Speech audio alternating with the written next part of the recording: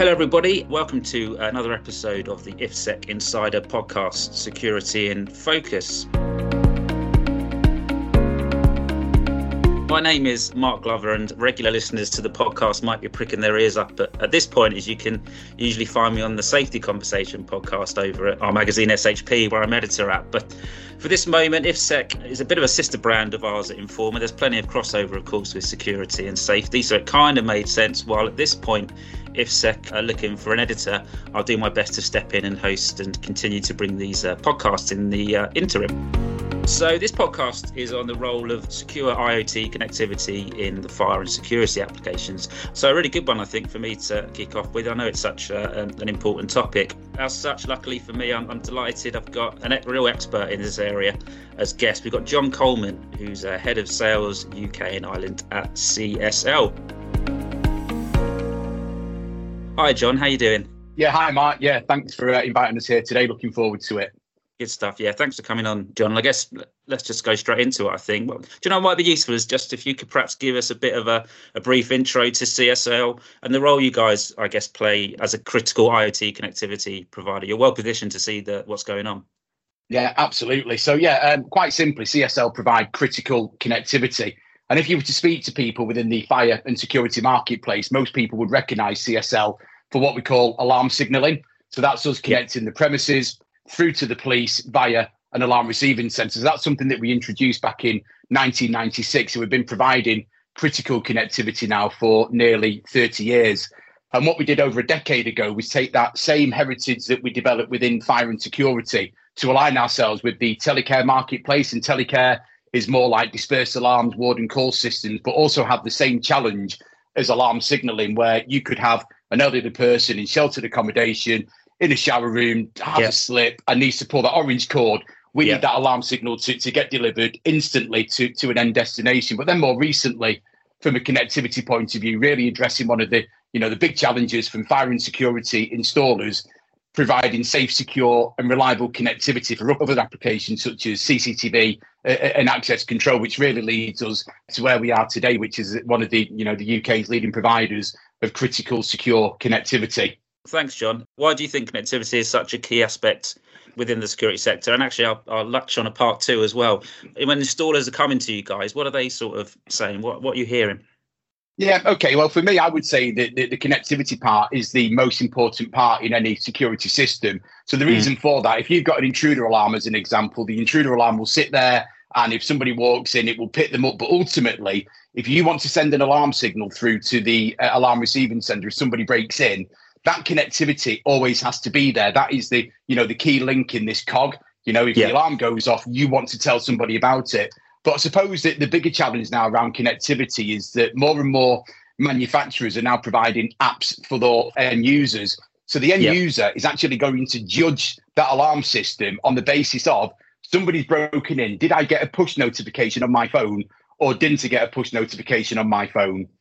It could also be an installer with an app for CCTV and they want to view the cameras. Can I view my cameras or can't I view my cameras? So a whole installation is now really summarised on how good the actual connectivity is from, has it worked? Can the end user do what they need to do? So, I suppose that's probably the key thing for connectivity. And I probably relate it to, you could have an iPhone and there's loads of great apps on your iPhone. You can do your banking, you can look at your heating. But if you're in airplane mode, you can't really do much. That's what I would relate it to. The connectivity is the most fundamental part of what we do in fire and security.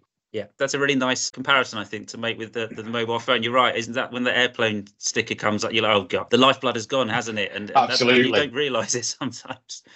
Let's move on to the landscape at the moment of critical IoT connectivity. And in fact, what I wanted to do actually, John, was there was a quote from Joe Sullivan, who's obviously the former Uber CSO, and he was speaking to GovInfo Security, and he was talking about last year, 2023, and I'll quote from him.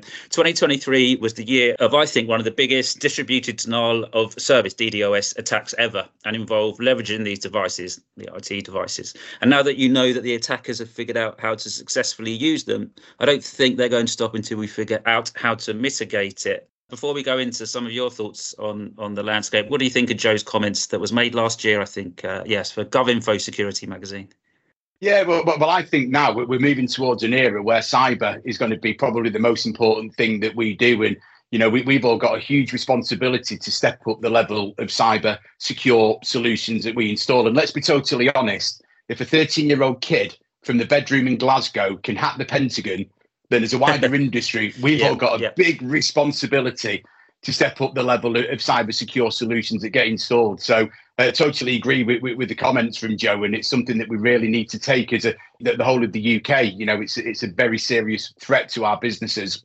Do you think it's taken seriously enough, I guess, at a government level, on a sort of legislative level? Are the conversations happening at that hierarchy? Yeah, I think that even when you go into the government website, there's some really good stats around the increase of threat and cyber. But I think a lot of it goes down to a lower level. First of all, you need the end user to want to take cyber seriously. As lots of end users will probably think, can I get something cheap and cheerful? If you go for cheap and cheerful, you probably go for something that's quite vulnerable and not as reliable as you want it to be. So I think it's probably not just the government. This has to be business involvement. It needs to be end users. It needs to be the wider spectrum of people saying, look, I don't want to get hacked. What can I do about it? Yeah, good point. I guess in safety as well, it's almost a cultural thing, isn't it? It's getting buy-in from people within all of the organisation, from the top down as well, to take it seriously, I guess. 100% it is, definitely. So, let's add a bit of context here when we sort of take a look at the landscape, John. Are you able to just talk about, this will be interesting actually, talk about the evolution of IoT connectivity within the sector? And also, I gather it is becoming sort of increasingly more complex, isn't it? Yeah, it is indeed. Yeah, I mean, IoT is still a relatively new acronym that's being used. We used to refer to it as M2M, as machine to machine. And I think what we've seen with the real progress with IoT, a lot of this has been born of people, as I mentioned before, about the iPhone. Smartphone technology, I think, has led to a massive increase in IoT connectivity. People being able to unlock the cars, people being able to start their engine, turn the heating on, people being able to turn the lights on at home. So what we've seen, now people have now got smartphones, is now more of a reliance on that bigger IoT spectrum. And even more so is even manufacturers within fire and security. All of the major manufacturers are now providing cloud connectivity. They're providing apps for end users. Even when you look into, EV chargers, payment terminals, everything that we touch today, every organization we go into has some form of IoT connectivity related to it. And I think that we're really in the infancy of IoT, and it's going to be one of the massive booms that's going to dominate the marketplace for the next decade or so. The acronym's been around for a while, hasn't it? And you're probably, the layman, if you like, would sort of relate that to you can talk to your fridge or you can talk to your car and stuff like that. But it's plenty more potential in it, absolutely. And then leading on from that, I guess, John, there are obviously challenges, but what are these challenges? And also, conversely, what are these opportunities in providing connectivity solutions for those critical communications? Yeah, I suppose the biggest challenge in connectivity would be, I have it myself. If you go to your IT department and say, can you have a look at my laptop? And they look at you to say, why are you giving me your laptop? If you go to an IT department to say, can we put this CCTV system onto your network?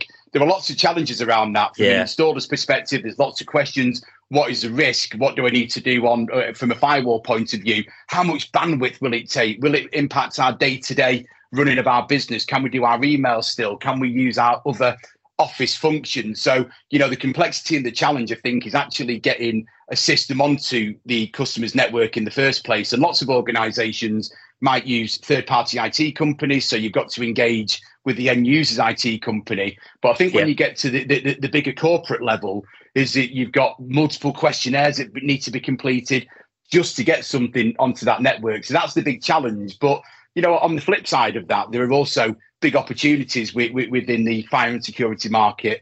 We can provide solutions that don't need to impact the customer's network. But what we can also do is we can put something on your network, but we can add additional layers of security. But most importantly, additional layers of resilience. If your broadband fails, Mr. Customer, we can switch over to 4G. So I think if we explain these correctly to the end users and IT departments, we can really upsell the technology to say, look, you really need this because it's going to make your system safer, more secure and more reliable. Yeah, just slightly a side job. Can I ask how it sounds like a big part of what you're having to do is to sort of communicate to the people what the challenge, the communication on this does seem a critical part as well of what you're trying to do. It's of course not scaring, but it's just sort of making them aware. The resilience is a great word as well, I think, to use. And are many people open to that? Or do you still find it can be a bit of a tough sale? Yeah, I do think that the marketplace has really embraced the switches in technology and the ease of using different kinds of connectivity. So people are looking more now at 4G communications with CSL routers, with 4G dual SIM connectivity. People looking at even just installing standalone fiber connectivity just to run the CCTV and access control and security systems. So the industry is really embracing better ways to be able to go to end users and say, look, we can install these great applications for you. And you know what, Mr. Customer, it's not even going to touch your network. It's completely separate. And I think that the industry is doing a really good job in providing those solutions. Looking ahead, what do you think of the sort of major trends we're going to see perhaps in the next year? Well, for me, probably the major trend that we are going to see over the next couple of years is one that's been around for some time and one we've already spoken about, which is that increased threat of cyber. I mentioned about the 13-year-old kid from the bedroom in Glasgow hacking the Pentagon and us all needing to, step up the level of cyber secure solutions. But when you go on the government website, there's some really good information around cyber. But I would say it's more eye-opening, is that they actually report that 20% of small businesses on the last report have had some form of cyber breach or cyber attack. When you look at a medium-sized business, 45% of organizations have had some form of cyber breach or cyber attack. And when you go to big organizations, that's 65%. So wrap all that up together, 40% of organizations in the UK have had some form of cyber breach or cyber attack. And the challenge that our industry's got is that we deal with small businesses, medium businesses, and with large businesses, and we can't afford to be the weakest link in that installation. And I suppose, equally as important as well is I'm of the belief that cyber will at some point become the new burglary. So back in the day, if I wanted to break into your house, I'd kick the front door in, I'd steal your laptop, steal your jewelry, things that I could easily sell on. What you'll find now is people will break into your premises without leaving their home. They'll hack your computer systems, steal your personal data, steal your bank details. Even worse, steal your customer details, which, reputationally, financially, is quite damaging. So I just think that if we don't take some action now, that increased risk of cyber is going to become such a major challenge for us to move back from. Quite galling stuff, really. So, but do you think these cyber attacks are going to get more advanced? Is that what you're saying? Is that obviously as the protection evolves, so do the people who are hacking? I guess it's keeping up. Absolutely, they will. Yeah, 100%. I mean, even more recently, I'm getting text messages from Royal Mail saying, "Click on this link so you can redirect." This is real basic things that these people do, and people still click that link and still do what it is that they need to do. And they're getting cleverer. So, as they get cleverer, we need to get cleverer with the level of connectivity. You're not making ourselves vulnerable to these hacks and to these scams. So, I think it's going to get a lot more challenging. So we need to make sure that we move along with the times, really.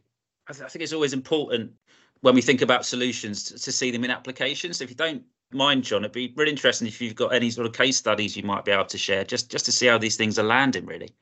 Yeah, absolutely. I mean, one that I was involved in personally was with a company based down in Cirencester called Cirencester Intruder Alarms, and CIA do a lot of work with the LTA, which is the Lawn Tennis Association. If you picture the Lawn Tennis Association, they've got loads of tennis courts, but lots of these tennis courts are in recreational areas, they're in parks where there's no connectivity. And the challenge that you've got is that you want to go and use one of these courts, you want to get onto the court. So how could they manage this kind of application? So what was deployed was a solution where, as a LTA member, you go onto the LTA website, you choose the court that you want to book, you choose the time, and it then gives you an access code for you to then go to that court. So you turn up to that court at 6:30 in the morning, you go to the gate, you put your code in, the gate unlocks, you walk onto the court and all of the lights turn on. But all of that is powered by secure connectivity, utilizing a CSL router. So what CIA did is they took access control, they took lighting, and they utilized the CSL router as the hub to provide all of that connectivity. Now, that kind of stuff on somebody's IT network isn't that difficult to do because the infrastructure is already there.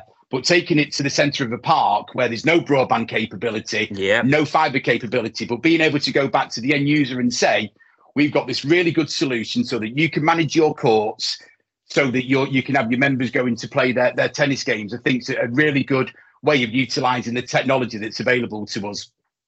Yeah, what a terrific example, actually. Just the LTA, obviously Wimbledon, etc., but a huge club as well. It's lots of real estate there, and to be able something so well on the surface, I guess, to those people that go to the courts, it looks pretty simple, but you're having to wrestle with a lot of other things there, and that's all implemented and still going.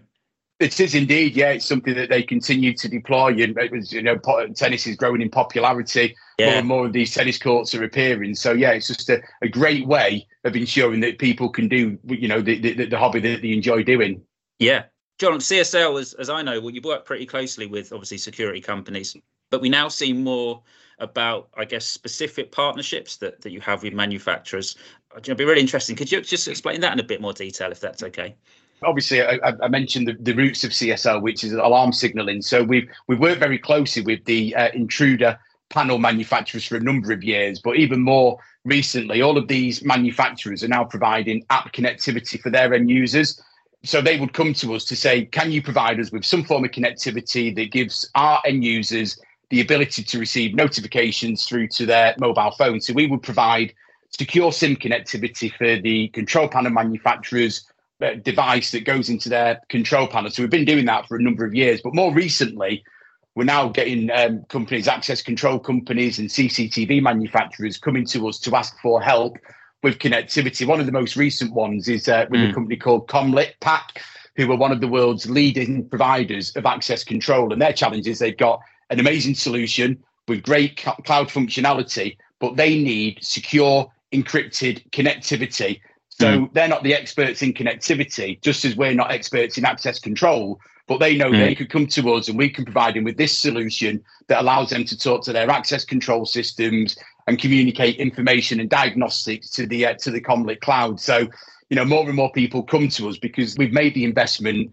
in the platforms, in the technology and the resilience. So, it'd be a bit like us, if we said to the marketplace, so we brought out a CCTV camera, people would be like, what have you done that for? Because that's not what we do. The fact that people come to us for connectivity because they know that is what we do. Sounds like, from my point of view, a real sense of collaboration. That there's no sense of you're just knowing who to work with and knowing who to come to, and all heading in the same direction.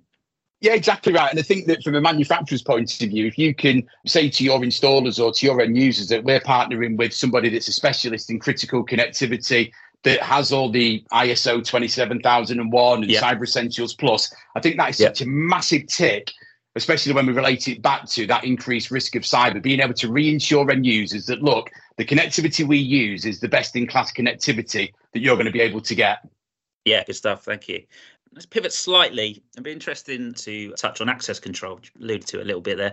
Just be interesting to get your take, like the state of play when it comes to access control. I'm sure you're in a good position to be there. What are you guys seeing? Yeah, so what we now see more and more is that I think a lot of this fell on the back of COVID and the change in a lot of work practices is more people have hybrid working. So the ability for people to be able to change access for people going into premises, for vendors potentially going in to do deliveries, etc. What we've now seen is that people have taken something such as access control and now have the ability to manage those systems remotely, not necessarily being on their IT network, but we're seeing a big uplift now in people wanting to connect the access control to a connectivity platform to be able to make these changes. So, working patterns might change, staff turnover, being able to change user access instantly and really quickly, as work challenges changes, over time. It's just it's an area that we expect to see a lot more growth in. It's basically being able to take your access control system and let it communicate with certain clouds, giving both installers and end users the instant ability to make changes to access whenever they need to do it. So that's probably will be one of the big boom areas that we see within access control. Okay, right, interesting. You touched on a good point there. How was COVID? Was that a real sort of game changer, I guess? Was that pretty significant for most people? It was. I imagine it was for you guys as well. I think a couple of things that we got from that. The one thing that came home to me was that the fire and security industry is ultra resilient. And even if people are working from home or working in the office, that people need secure connectivity for their fire alarms, for their lone worker devices, for their CCTV systems. And I think it demonstrated that the fire and security industry could trade through what were difficult times to ensure that end users still had that level of protection that they expected from their alarm system, from their CCTV, from their access control. So although it took a while to adjust to the, that 18-month period, which was challenging. I think the industry did really well to demonstrate what we can actually do with technology and the systems that get installed. Yeah, that's a really good point, actually. COVID just proved a shift for everyone, and people had to step up, didn't they? And I guess for you guys, tested resilience-wise was huge, and to come out the other side of that, which you perhaps didn't foresee, but to come out the other side of that and go, as you say, wow, we got some good stuff. We're okay. We're doing okay here. It's very positive. It was indeed, yeah, and I think that the way that, as I said before, the industry approached the initial challenge of you can't leave the house to then obviously people starting to do the jobs that they needed to do, but I think the key thing for me is it has made us think more about what we can do with technology. So lots of installers now, back pre-COVID, wouldn't have thought about doing remote maintenances to intruder systems, whereas now what we've seen is a lot of installs that now take place. Installers want to make sure that they can maintain their systems without sending engineers to site. So what we've seen, that big shift is, if this happens again, can we still maintain those systems without having to send an engineer there? So I think it's made everybody look at technology differently, but also utilize some of the great features that manufacturers have deployed in their equipment for many years. Yeah, absolutely. John, we're coming, unfortunately, towards the end, but if you're all right with you, I just want to sort of recap, if you like, and just touch on some of the key points. I'll lean to you for that. But I mean, one of the things that I've got written down here is cyber is the new burglary. I know that's a pretty sort of simplistic way to look at it, but I think it's a powerful way to look at it. And I think it's a case of not scaring people, but just sort of saying, look, this is using words like resilience, and this has happened, and keep an eye on things, and then getting that confidence, really. I wonder if that's something that's chimed with you throughout this conversation, and obviously throughout your career as well. Yeah, absolutely. You put it down to, in the bluntest of terms, a lot of it is just down to common sense. Don't take shortcuts. Don't go for cheap and cheerful. Cheap and cheerful, often it's like buying a car with three wheels sometimes, and you're not going to get very far. So, just make sure that you're fitting what's fit for purpose. Obviously, do your due diligence on what's being installed. If you're going to use the end user's network, speak to them about their resilience that they've got, speak to the IT department, explain what it is that's going on their network. Will that be an impact for them? But also just make sure that it's secure. And if they need support, then we can give support on some of the solutions that the marketplace has available. Brilliant. I think that's a really good sort of takeaway for people, actually, John, for people to advice that you've sort of given there. I think that's really good. Are there any other key points you want to sort of flag up before we pack up, or think we've sort of covered stuff? Yeah, I mean, the other thing I would say is that, the technology's there, and technology is going to get better very quickly. There'll be new features, and as a wider industry, let's embrace it, and let's, use some of the great stuff that we've got at our fingertips. Brilliant. Listen, I'm going to throw a bit of a curveball. It's a nice curveball, though, but I kind of asked this on the health and safety podcast as well, but I sense I'm going to get a good answer off the back of this as well. Can I ask what sort of inspires you, John, or what you enjoy about doing what you do, working in the profession? You sound proud of what you're doing. Obviously, there's a really good end to it, but what sort of inspires you, if you don't mind being too candid, if you don't mind the question? Yeah, I think it's just the dynamics of the industry. It's such fast-paced. We're dealing with 2,500 installers, each with their own challenges, each with, different requirements. And as I say, it's just such a boom industry. It's one that does well in recessions. It's one that does well in challenges because it provides a service that people need. People need their alarms to go off if somebody breaks in. Somebody needs the fire brigade to turn up. And, just have it. It's a passionate industry. You speak to lots of people within fire and security, and they've all got that same drive and desire to do the right thing for an end user and for deploying the correct technology at the correct time. Sure, good stuff. That's nice. Yeah, you're right. It's a very sort of open industry, isn't it? Very willing to share best practice, which is really good, really good. Listen, I think that's unfortunately probably a good place to end, I think, John. But before you go, where can if people want to find out a bit more about CSL and what you do? I know that I've had another look. There's some really interesting blogs that you've got on the website that people might want to see. Where's the best place to head to? Yes, so if you want to go to the website, www.csl-group.com, there's lots of great content on there, all the blogs, as you've mentioned, the installer zone to get the latest information and all the products. LinkedIn is a great place to go for some of the posts that we do. And then all the usual social media applications, Twitter or X, Instagram and Facebook, all of those usual forums. But you know what? There's never anything more important than just picking up the phone to the people that you deal with, where we're more than happy to help. Good stuff. And I'll also put those links as well in the show notes so people can access that. So, John, listen, I really appreciate you coming on. It's been a really good discussion. I think we've covered a lot of good ground as well. So thanks again, mate, for coming on. Brilliant. Thanks, Mark. Really appreciate it. Right, good stuff. So, yeah, if you're new to this podcast, please do go back and check out our previous episodes. IFSEC has a hub page which archives all of our recordings. Again, I'll put the link below so you can go and check them out. If you like what you hear, you can follow the podcast on Apple Podcasts, Spotify, or wherever you get your podcasts. And if you could rate us, we'd be really grateful, as that will help us get the shows out to a wider audience. Thank you very much for listening, and we look forward to seeing you on the next episode. Take care.